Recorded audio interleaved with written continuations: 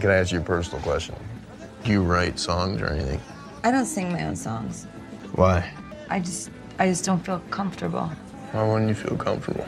Well, because, like, almost every single person that I've come in contact with in the music industry has told me that my nose is too big and that I won't make it. Your nose is beautiful. Mary. Poppins, you came back. I've come to look after the Banks children. Us? Oh, yes, you too. When your father and I were young, we used to imagine that Mary Poppins could do all sorts of impossible things. Those things didn't really Happen? No. No. Of course not. Ridiculous. Everything is possible. Even the impossible. I want you to be my VP. You're the solution to my problem. I'm CEO of a large company. I have been Secretary of Defense. I have been Chief of Staff. The Vice Presidency is mostly a symbolic job. I can see how that wouldn't be enticing to you. However, the Vice Presidency is also defined by the President. If we were to come to a different understanding. That sounds good.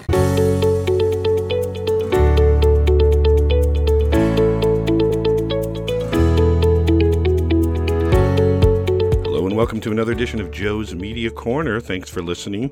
This week we're going to be looking at movies, the best of 2018, maybe the worst. What was good, what was bad? We just had the Golden Globes and gearing up for the Oscars, so we'll see what's going on. We're going to talk to Bruce Fretz, he of the New York Times and Closer Weekly, and also fretzonfilm.com, his website. He does a lot on movies, TV, what's in, what's out. He's written his columns on the best of 2018 in his view and the worst. We'll see. You might be surprised. A Star is Born, Mary Poppins Returns among them. But did he like them or not? We'll see. We'll talk to him in a moment. But of course, my book is out also this week, Killing Journalism, How Greed, Laziness, and Donald Trump Are Destroying News and How We Can Save It. That's at Amazon.com, and your favorite bookstore, just ask them to order it. And of course, we're brought to you, as always, by Jiminy's. Jiminy's Dog Treats. They're a delicious treat that uses cricket protein. It's more sustainable and better on the environment than beef or chicken. That's at Jiminy's.com. JIMINYS.com. Now let's turn to our interview with Bruce Fretz. Bruce, are you there? I'm here. Bruce Fretz, how you doing? Welcome back. Actually, you were on the Retro Room, the other podcast. That's right. And this is now for Joe's Media Corner because we're talking more current information, talking about movies, the best and worst of 2018. Of course, we're diving headfirst into awards time now. Yes. The Golden Globes nominations are out. The Oscar nominations are soon to come. Yep. But you also have your website. Well, let's remind everyone where you are. You are at Closer Weekly, and then Fretz on Film, fretzonfilm.com. Of course, right, FRETTSONFILM, all one word, fretzonfilm.com. That's my blog, yeah. And also at the New York Times in several areas, you do writing on different pop culture and movie issues, but also the trailers. And we want to get you on another time to talk just about your trailers column because you review movie trailers, which I think is a great thing because they are the first line of promotion. It's true, and sometimes they're more entertaining than the movies themselves. So, yes, and I wonder if the movies that you didn't like, do you want to start with the movies you've liked or the movies you didn't like? Let's do the movies I didn't like. Okay, and they're both, again, at fretzonfilm.com, FRETTSONFILM.com. Title to this one, A Star, Boars, and More, the worst films of 2018. Why don't you sort of tell us some of the top of the worst and why? And any surprises? I think A Star is Born is one of your worst, and that's getting a lot of positive attention. Well, I thought it was one of the best trailers of the year, actually. I loved the trailer. I wanted to like the movie. I was very excited going to see it. And, I'd heard all the great buzz and reviews and the, Oscar buzz for Bradley Cooper directing and starring, and Lady Gaga making her, first starring role in a movie, and I just hated it. I just thought it was terrible. I thought it was just corny and kitschy and over the top. The only things I liked about it were a couple of supporting performances. I thought Sam Elliott was great as Bradley Cooper's manager, and I hope that he gets an Oscar nomination. I think he's long overdue for recognition, and I shockingly thought Andrew Dice Clay was great as Lady Gaga's father, and I could have watched whole scenes of just him and his friends hanging out. Yeah. But most of it was just these loving close-ups of Lady Gaga, and especially of Bradley Cooper, loving close-ups of himself, wallowing in self-pity as this, alcoholic country singer. I didn't believe it for a second. Lady Gaga's not bad, but she's basically playing Lady Gaga. She's this insecure young woman who turns into basically a Lady Gaga-like pop star. So not a real stretch. Didn't think the songs were good. Thought a lot of the dialogue was laughable. And that was my most popular and controversial post on my blog this year, was 5 reasons why A Star is Born sucked, which it was hard limiting it to just 5, but I managed to do that. And a lot of people disagree with me, but then I've also got a lot of people saying, thank God, finally, someone comes to their senses and doesn't buy into the hype of this thing, because it's just been so overhyped for a movie that's really kind of underwhelming. And sometimes when a movie's so hyped, it can't live up to it, even if it is good. And this Yeah, definitely got a lot of hype. And a couple of the films on my list fall into that category. Avengers: Infinity War, which felt like it lasted for infinity to me. It was one of the biggest movies of the year, box office-wise, got great reviews, and I found it just crushingly dull. The whole movie is just this Thanos character played by Josh Brolin trying to attain these Infinity Stones, which, you're just like counting them down, like, oh, okay, he's got 1, now he's got 2, and so many characters that no one really gets enough screen time. One of my favorite movies of the year, maybe my top movie of the year, Black Panther. Black Panther shows up in Avengers: Infinity War and doesn't have anything to do. But there's so many superheroes that there's no time for anyone to really make an impression, even though the movie is ridiculously long. So, sometimes the most acclaimed, most successful movies of the year are ones that I hate the most, and I don't try to be a contrarian, but it just kind of works out that way. And the interesting thing, of course, A Star is Born was remade twice. This was the fourth. This is the fourth. Oh, version. I thought it was 3. There were 3 of them, because I remember. Yeah, Judy the original was the original, right? Or was there? No, the original was Frederick March and Janet Gaynor. This is why we have you on. Yeah, we don't know these things. When was the first one on? That was in the 30s. Oh, okay. And then Judy Garland and James Mason in the 50s, Barbra Streisand and Chris Christopherson in the 70s, and now we've got Bradley Cooper and Lady Gaga. And considered good, or were they just sort of vehicles for stars to like a Judy Garland? The first 2 were considered good. Yeah. The third one, was such an ego trip for Barbra Streisand. Yeah. That didn't get universally great reviews, but it was very successful, and the music was great in it. I mean, that's the thing about the new one is, however you feel about Barbra Streisand in the 1976 version, that Paul Williams score is great. I mean, Evergreen is one of the great songs, and there's just nothing that compares to that in the new version. Was that written for the movie, Evergreen? It was, yeah. Paul sense. Williams and Barbra Streisand wrote it together in about 2 weeks before the movie started, and, sometimes time pressure, results in something great. Was she playing kind of a shy, I'm not good enough kind of character, just trying to make it? Because again, it would be hard to see her do that. She's so talented, especially at that time. She wasn't a new unknown face. I'm actually working on another piece for the New York Times right now. I'm doing a whole series of Oscar history memorable moments. I did an interview with Rob Lowe recently about his duet with Snow White, and the next one I have coming up is about the 50th anniversary of Barbra Streisand winning Best Actress for Funny Girl, and she actually tied with Katharine Hepburn for Lion in Winter that year.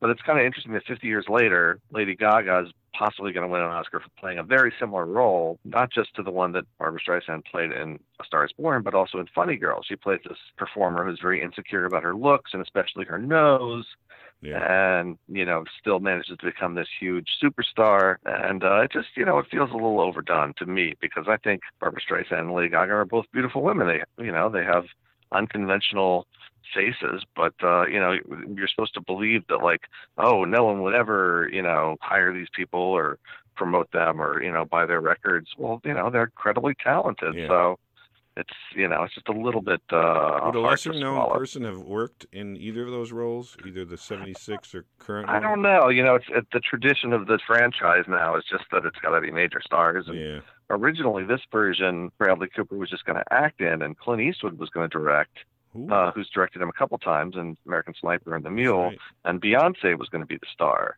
which would have been an interesting combination, I think, more kind of along the lines of The Bodyguard. But Brad decided he was ready to direct himself, and he stepped up and did it, and he's getting the acclaim for it, and he's going to get an Oscar nomination, and could even win an Oscar. We'll see. But I've always found Bradley Cooper tremendously overrated as an actor. I've never really bought him. Because yeah. Well, yeah. I liked him in The Hangover, although I think a lot of people could have played that movie. How about in Wedding Crashers? He played kind of those are like jerk, that's his speed. Like he can play those kind of silly comedies when he tries to play like, Silver Linings Playbook or you didn't American like Silver Linings Sniper. Playbook? No, I feel like he's shallow. I thought it was good, but I thought it was really, really rough. I don't buy him. I feel like is he too good looking and it's not so much the look, it's just like you can see him acting, he never disappears into a character for me.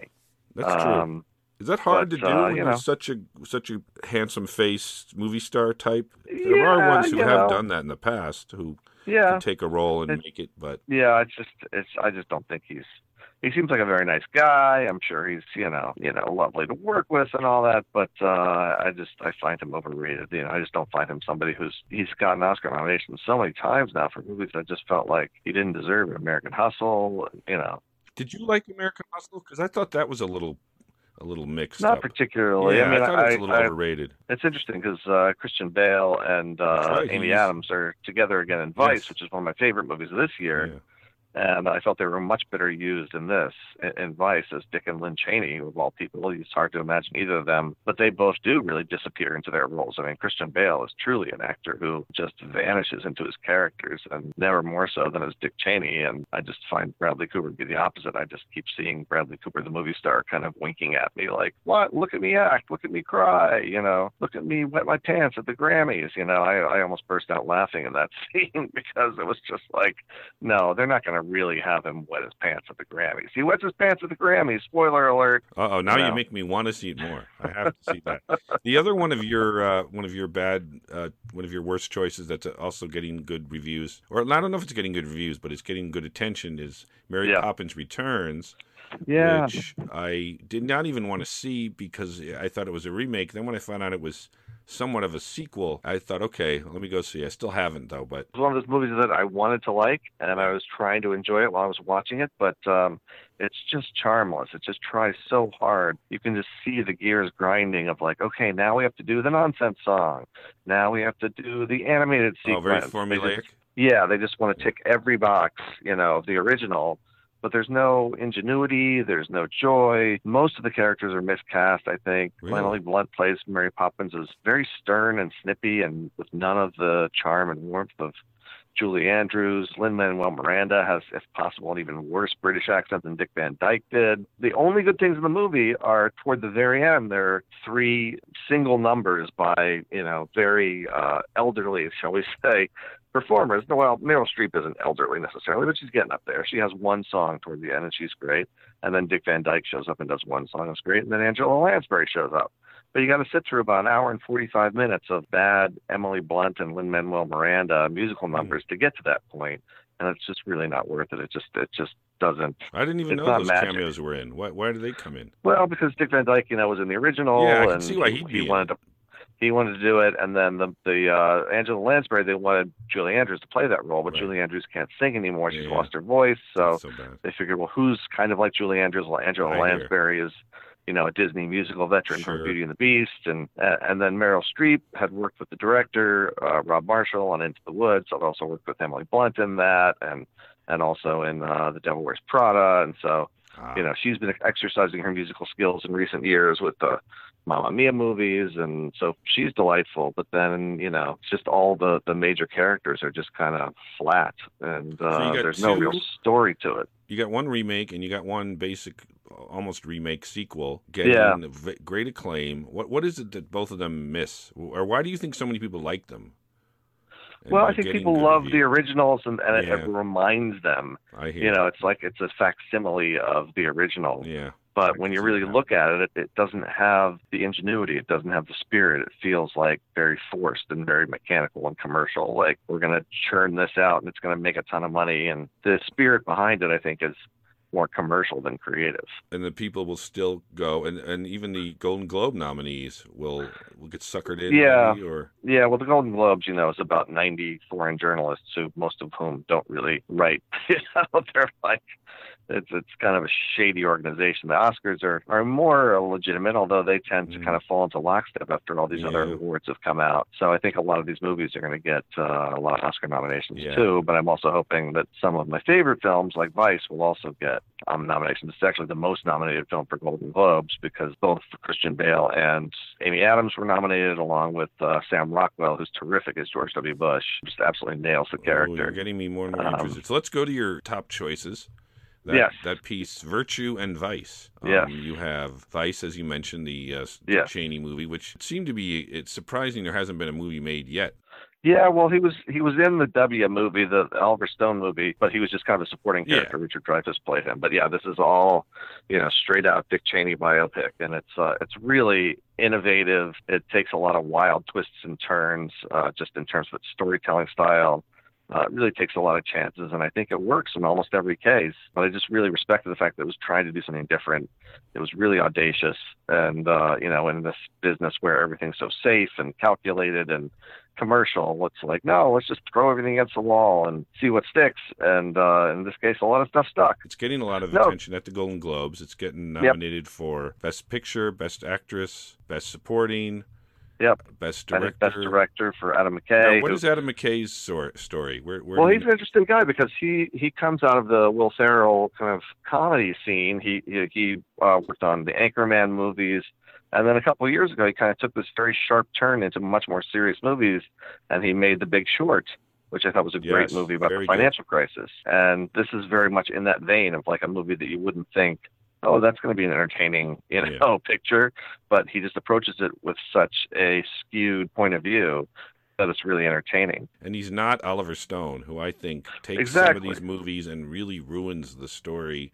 Maybe I'm unfair because I do like Oliver Stone, a lot of his work, Wall Street. I like Platoon. Did not like Nixon, which I think, tried to make Nixon into this kind of... He tried to get into his head and get into some weird theories. And, of course, JFK had its own problems. And even the Doors movie, he got a little kind of presumptuous of what the people are thinking. Does Vice, I assume, doesn't do any of that, really? Or does it? No, I mean, the thing about Oliver Stone is that he has absolutely no sense of humor. And, so Adam McKay kind of comes at similar topics that Oliver Stone would, but with a really...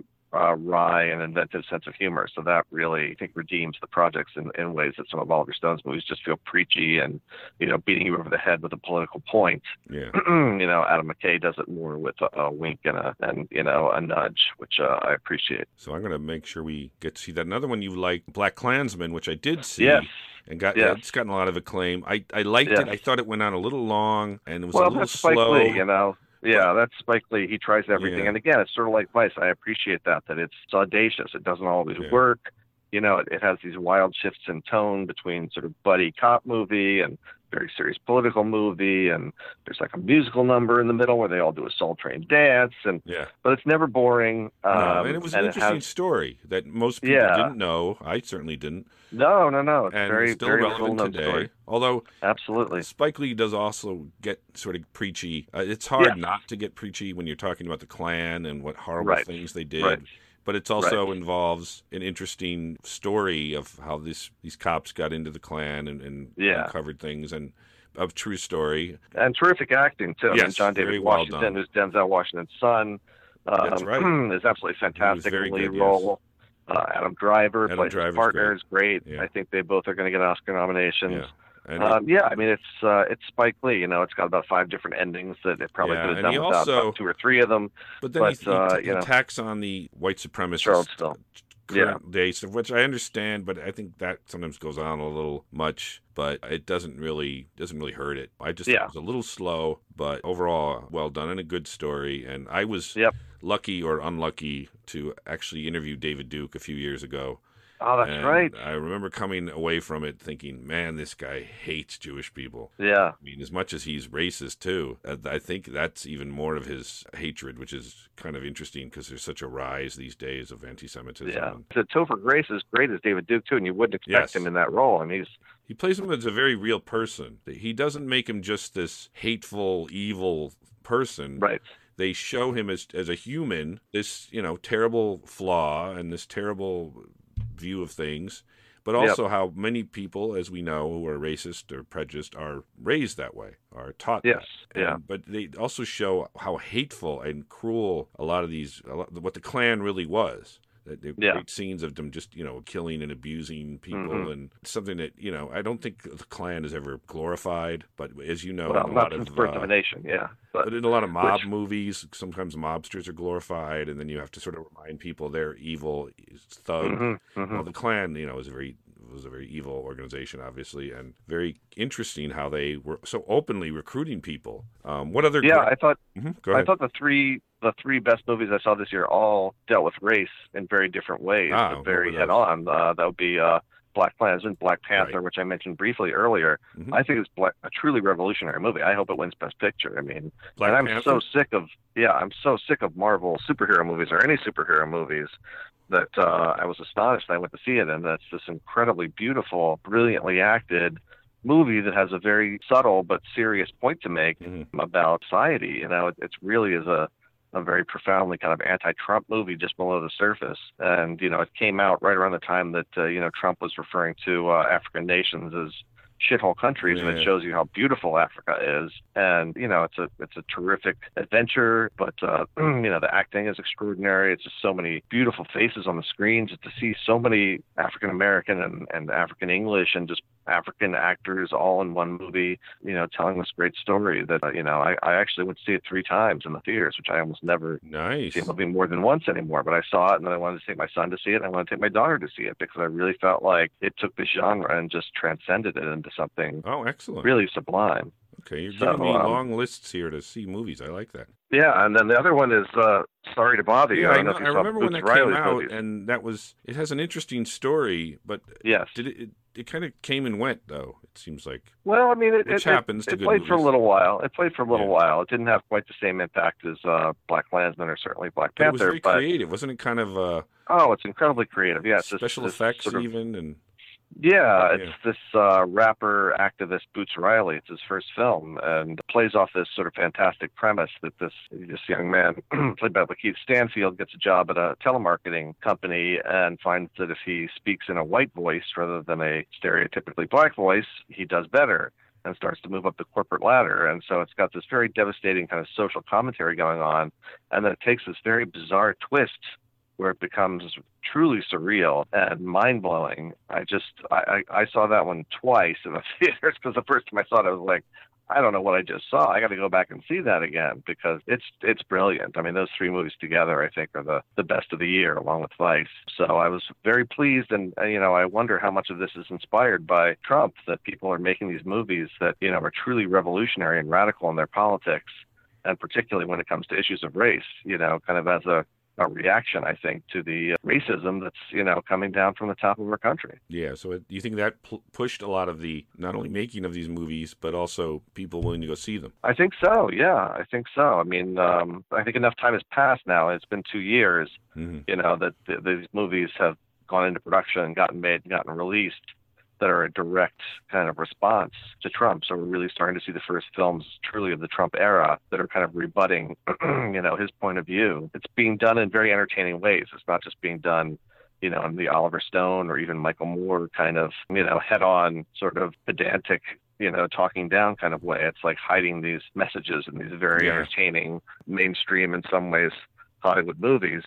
And I think that's more powerful because you're reaching a broader audience that way. You're not just preaching to the choir. You're hopefully getting this message across to a much larger and younger audience who might be able to do something about making some change. And this comes a year after. Were you a fan of Get Out? I love Get Out. Yeah. That was a really interesting movie, too, I thought. And the new trailer for Jordan Peele's next movie, Us, was just released on Christmas Day, and it looks equally freaky. Is that racist based or something else? Well, it's not as clearly a racial commentary. It's about an African-American family, but they go on vacation and they encounter their exact doppelgangers, a family that looks exactly like them, but are kind of evil monsters. So it's sort of about confronting the monster within yourself. So it looks fantastic. But Get Out, I think, did help to inspire, some of these movies this year. And Jordan Peele also produced BlacKkKlansman. He was going to direct it himself, but he didn't have time, so he brought in Spike. So Jordan Peele's having a big influence on the movie scene these days, which I think is great because he's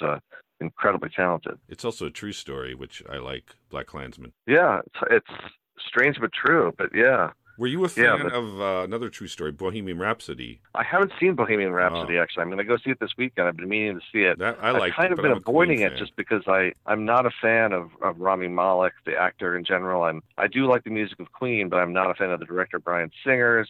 And everyone that I've talked to who's seen it, kind of says, well, it's a very standard biopic, but the concert sequences are great. Yeah, the music is... There's a lot of good background. I actually did a show on inaccuracies in movies, talking to another critic about it.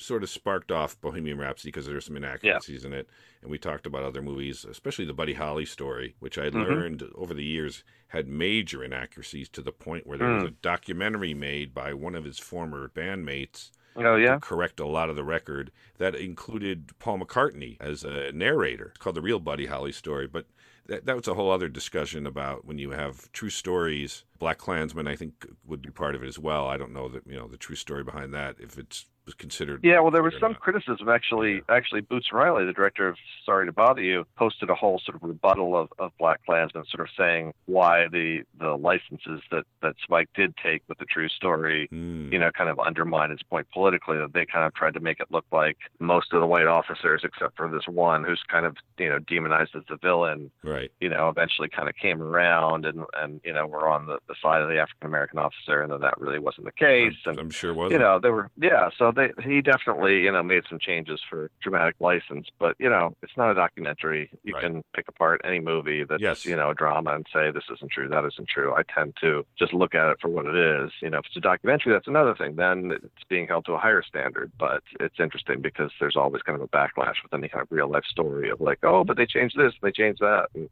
well, they have to, they're trying to shape a narrative and they only have a certain amount of time and certain corners have to be cut and so forth. Yeah, there's always controversy about the real life stories. And there was some controversy about Bohemian Rhapsody. Some people felt like didn't accurately depict Freddie Mercury's homosexuality. And it based a lot of it around, if you go see it, you'll like, I'm a big Queen fan. Yeah, I love the music. And the music's good, and the story is mostly accurate, where his background is from, but it sort of centers a lot of it around his Live Aid performance. Right. And things about that weren't exactly true, that certain things, the movie has several things happening all at once that didn't happen all at once. But it doesn't really hurt because most of it's accurate. And it does a good job of working with Freddie Mercury's bisexuality and sort of playing the fact that he wasn't gay. He wasn't trying to hide it necessarily. He was bisexual and what that means. He has his wife, and they're still, I won't ruin it all for you, but he and his wife have a very strong relationship, but he also ends up with this other person, so he's truly loves a man and a woman at the same time, and deals with that. And the music, I always like the sort of behind-the-scenes shots of how they create a song. A lot of biopics do that. They do that well, I think, add to it, and this one I think does as well. The other one that's on your top list that I hadn't heard about, I don't think a lot of people had, was Disobedience. Oh, Disobedience, really interesting. Movie. Rachel McAdams, who I love, and the trailers I was watching really show it as an interesting struggle for gay feelings, but also under the control and traditions of the Jewish religion. Yes. It's a movie that came out earlier in the year, and it's Rachel Weisz and Rachel McAdams. Rachel Weisz plays a former member of a very strict Orthodox Jewish community in London who kind of broke with her community, moved away, went to New York to become a photographer, and then her father, who's a very powerful rabbi, dies, so she comes home for her father's funeral, and she has had a previous lesbian relationship with Rachel McAdams' character, who has since gotten married and kind of buried her whole feelings for other women side of her, and so it's this kind of forbidden taboo romance set in this very specific world of religious repression, and it's a beautiful movie. I mean, it's beautifully shot, the music is beautiful, the characters are beautiful. Alessandro Nivola plays Rachel McAdams' husband. It got a few nominations for Independent Spirit Awards and Critics Awards and things like this, but it's a movie that kind of fell through the cracks a little bit, and one that I would definitely recommend people seeking out. It's available on video on demand. Today, I actually watched it the second time on video because I loved it so much, and it's one of the kind of overlooked gems of the year, definitely. And what does it do, though, that there's a lot of these kinds of movies, The Forbidden Love, a lot of LGBT, which I think is great. There should be more and more and more, because that's such an important issue, and still fighting the fight, which is amazing to me. But that's where we are in the country. But what does this do maybe differently than some others have done? Well, I mean, I think it's the intersectionality of the LGBTQ element and the Orthodox Jewish element. You just don't see those two kind of factors put together very often. And it's an interesting tension between them because, you know, there's still a lot of strong religious feelings felt by Rachel McAdams and her husband, and all the members of the community who are mourning the death of the rabbi. And yet there's also these strong romantic feelings between Rachel McAdams and Rachel Weisz. So it's that tension. You don't know what's going to happen. You don't know if they're going to act on their feelings. You don't know, you know, if they're going to run off together, or if this is just, you know, sort of star-crossed love that's never going to be requited and consummated. And the whole thing is just shot very elegantly and beautifully. And there's a lot of tension, you know, romantic and otherwise, in the story, and directed by this Chilean filmmaker, Sebastian Lelio, who has made a couple of foreign language films and is now moving into English language movies. He's got a remake of one of his earlier films called Gloria coming out. It's been retitled Gloria Bell with Julianne Moore, that's coming out early in 2019. So I'm really excited to see that, because he's a really interesting director, especially in the way that he works with women. Was that the Gloria that was at one point Sharon Stone, and before her? No, that's a different. That's a different Gloria. That's a different Gloria. That's a different Gloria. This was a totally unrelated movie about a woman in her 50s who suddenly finds herself single and in a relationship. And in the remake, it's Julianne Moore, and John Turturro plays her new love interest. And the trailer for it is terrific. So I'm really looking forward to seeing that movie this year. Now, you also talked about sequels, which... Yes. And the Equalizer 2. I have not seen either one, so I'm out of touch here. This is why I have you to explain, and it's another one of these overlooked movies of the year, at least critically. I mean, it was commercially successful. Mm-hmm. The first one was commercially successful. I didn't love the first one. Mm-hmm. The second one added this whole new layer of depth to the characters, particularly to Denzel Washington's character.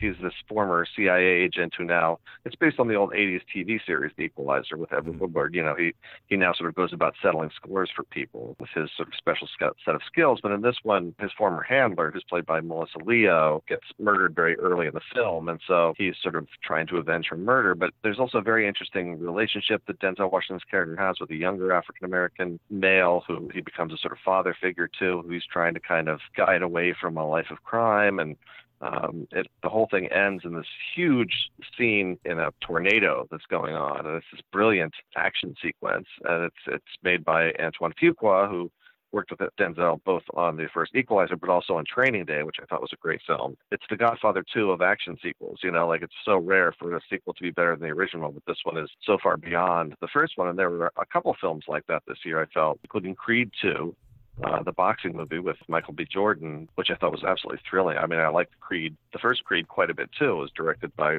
Ryan Coogler, who went on to do Black Panther, but he wasn't available, so they brought in a new director, Stephen Caple Jr., and it's much less about Rocky. You know, the first one was kind of a Rocky sequel. Rocky fades a bit into the background in this one, and Michael B. Jordan just emerges as this incredibly charismatic star between Creed 2 and Black Panther, where he plays the villain this year.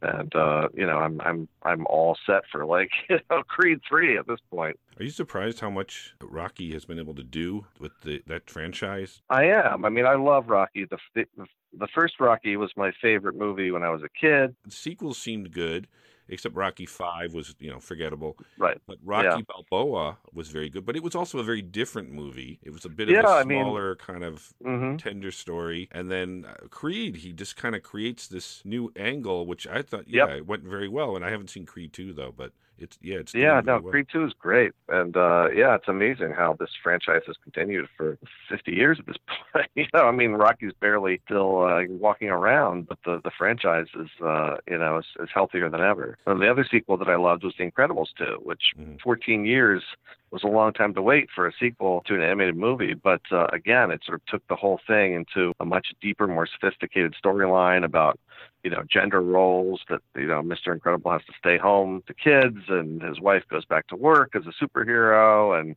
there's all this kind of social commentary going on in addition to just being an incredibly entertaining cartoon, great vocal cast. Some of the Disney sequels have not been as good as the originals, but this was one that really, I think, surpassed the original. Yeah, and a lot of these animated movies, I think, come off really well because the quality of the animation is good, but you're right, the humor is funny. The action, it's not Snow White and the Seven Dwarfs and all the original animations, although they were great for their time, but they really give something for the audience, parents, and kids. I know you have to leave in a moment, but I wanted to quickly get to documentaries, which could be my favorite subject as a reporter. I love good documentaries, and you mentioned RBG and Won't You Be My Neighbor, which are both about very well-known people, Ruth Bader Ginsburg and Fred Rogers of Mr. Rogers' Neighborhood. What brought them out to you? Well, it was those two, and then also Itzhak. Yeah, that looks really wonderful documentary about Itzhak Perlman, made by a filmmaker named Alison Chernick. What was interesting to me about those three films is that they took these three individuals who are, not dark, complicated characters in any way. They're I think, fundamentally decent, kind, courageous people, and still managed to make really interesting movies about them. You tend to think like, oh, if you're going to have kind of a character study, you need to get into like darkness of their psyches. And these are just movies about great, inspiring people that really show you what they're like. It's not just kind of like a cardboard, hagiography. It's like you really get to spend time with them and get to know what really makes them tick, or, made them tick in the case of Fred Rogers. And it gives you hope, it gives you hope for humanity. And again, I think this is a reaction to the Trump era. I think people are looking for leaders, whether they're, political or cultural or musical, who, embody the best of humanity. And these three people absolutely did that. It's not even a matter of politics. I mean, one of the interesting things about Fred Rogers is that it gets to the fact that he was a Republican. Yeah, I can see that. He was an older Republican, though. He was still a very humane, decent individual who, just wanted to spread love and spread kindness, especially to children. And Ruth Bader Ginsburg and Itzhak Perlman both are, dealing with some physical challenges at this point in their lives as well. And so it's inspiring to watch them continue to move forward. Yeah, it was a great year for documentaries, but those three in particular really spoke to me because I came out of the theater exhilarated and feeling hopeful for humanity, and it's hard to get that feeling these days. Certainly you don't get it by watching the news networks. And two of them are transformed into dramas. The Ruth Bader Ginsburg movie. On the Basis of Sex. Yeah, I have not seen that yet. That's just coming out. And then the Fred Rogers movie with Tom Hanks is coming out next year. Yeah, does Tom Hanks play everyone? He's played a lot of He can, apparently, yeah. Yeah, I'm curious to see how that turns out. It's directed by Marielle Heller, who made another one of my favorite movies this year, Can You Ever Forgive Me, with Melissa McCarthy in a very dramatic role as a forger. Yes, that's supposed to be really good. Oh, that looks interesting. I haven't seen that, but that's on my list. That's great. It's great. She's great, and Richard E. Grant is great in that. Melissa McCarthy one is a true story as well, correct? Absolutely, yeah, based on a true story of a woman named Lee Israel who wasn't making much money as a writer and decided to forge letters written by more famous people, and it's a fascinating sort of true crime story, but it's also a great character study, and the acting is just spectacular, especially Melissa and Richard E. Grant, who kind of plays her partner in crime. I think are both going to get Oscar nominations this year. I wanted to ask you about two documentaries I liked, and then I'll let you go. Yeah. One is actually going to be on CNN, and by the time we play this, it might have been already on. Love, Gilda, about Gilda Radner. It's playing on New Year's Day. Yeah. We saw that before CNN showing it because it was an independent film, very well done. And I don't know if you saw, this is one I hope would get some Oscar nomination, Three Identical Strangers. Yeah, I think it's going to get an Oscar nomination too. Yeah, there were a ton of great documentaries this year. Yeah, Love, Gilda is wonderful. It'll be playing on CNN. I'm sure they'll be rerunning it through January. Alan Zweibel, who was Gilda's best friend and one of our New Jersey neighbors, is a big part of it. And it really reminds you of... I mean, he's had an interesting history. Yeah, he's fascinating. Saturday Night Live and comedy guy. And Three Identical Strangers is about the three triplets who found each other, I guess in the early 80s. They had been split up at birth.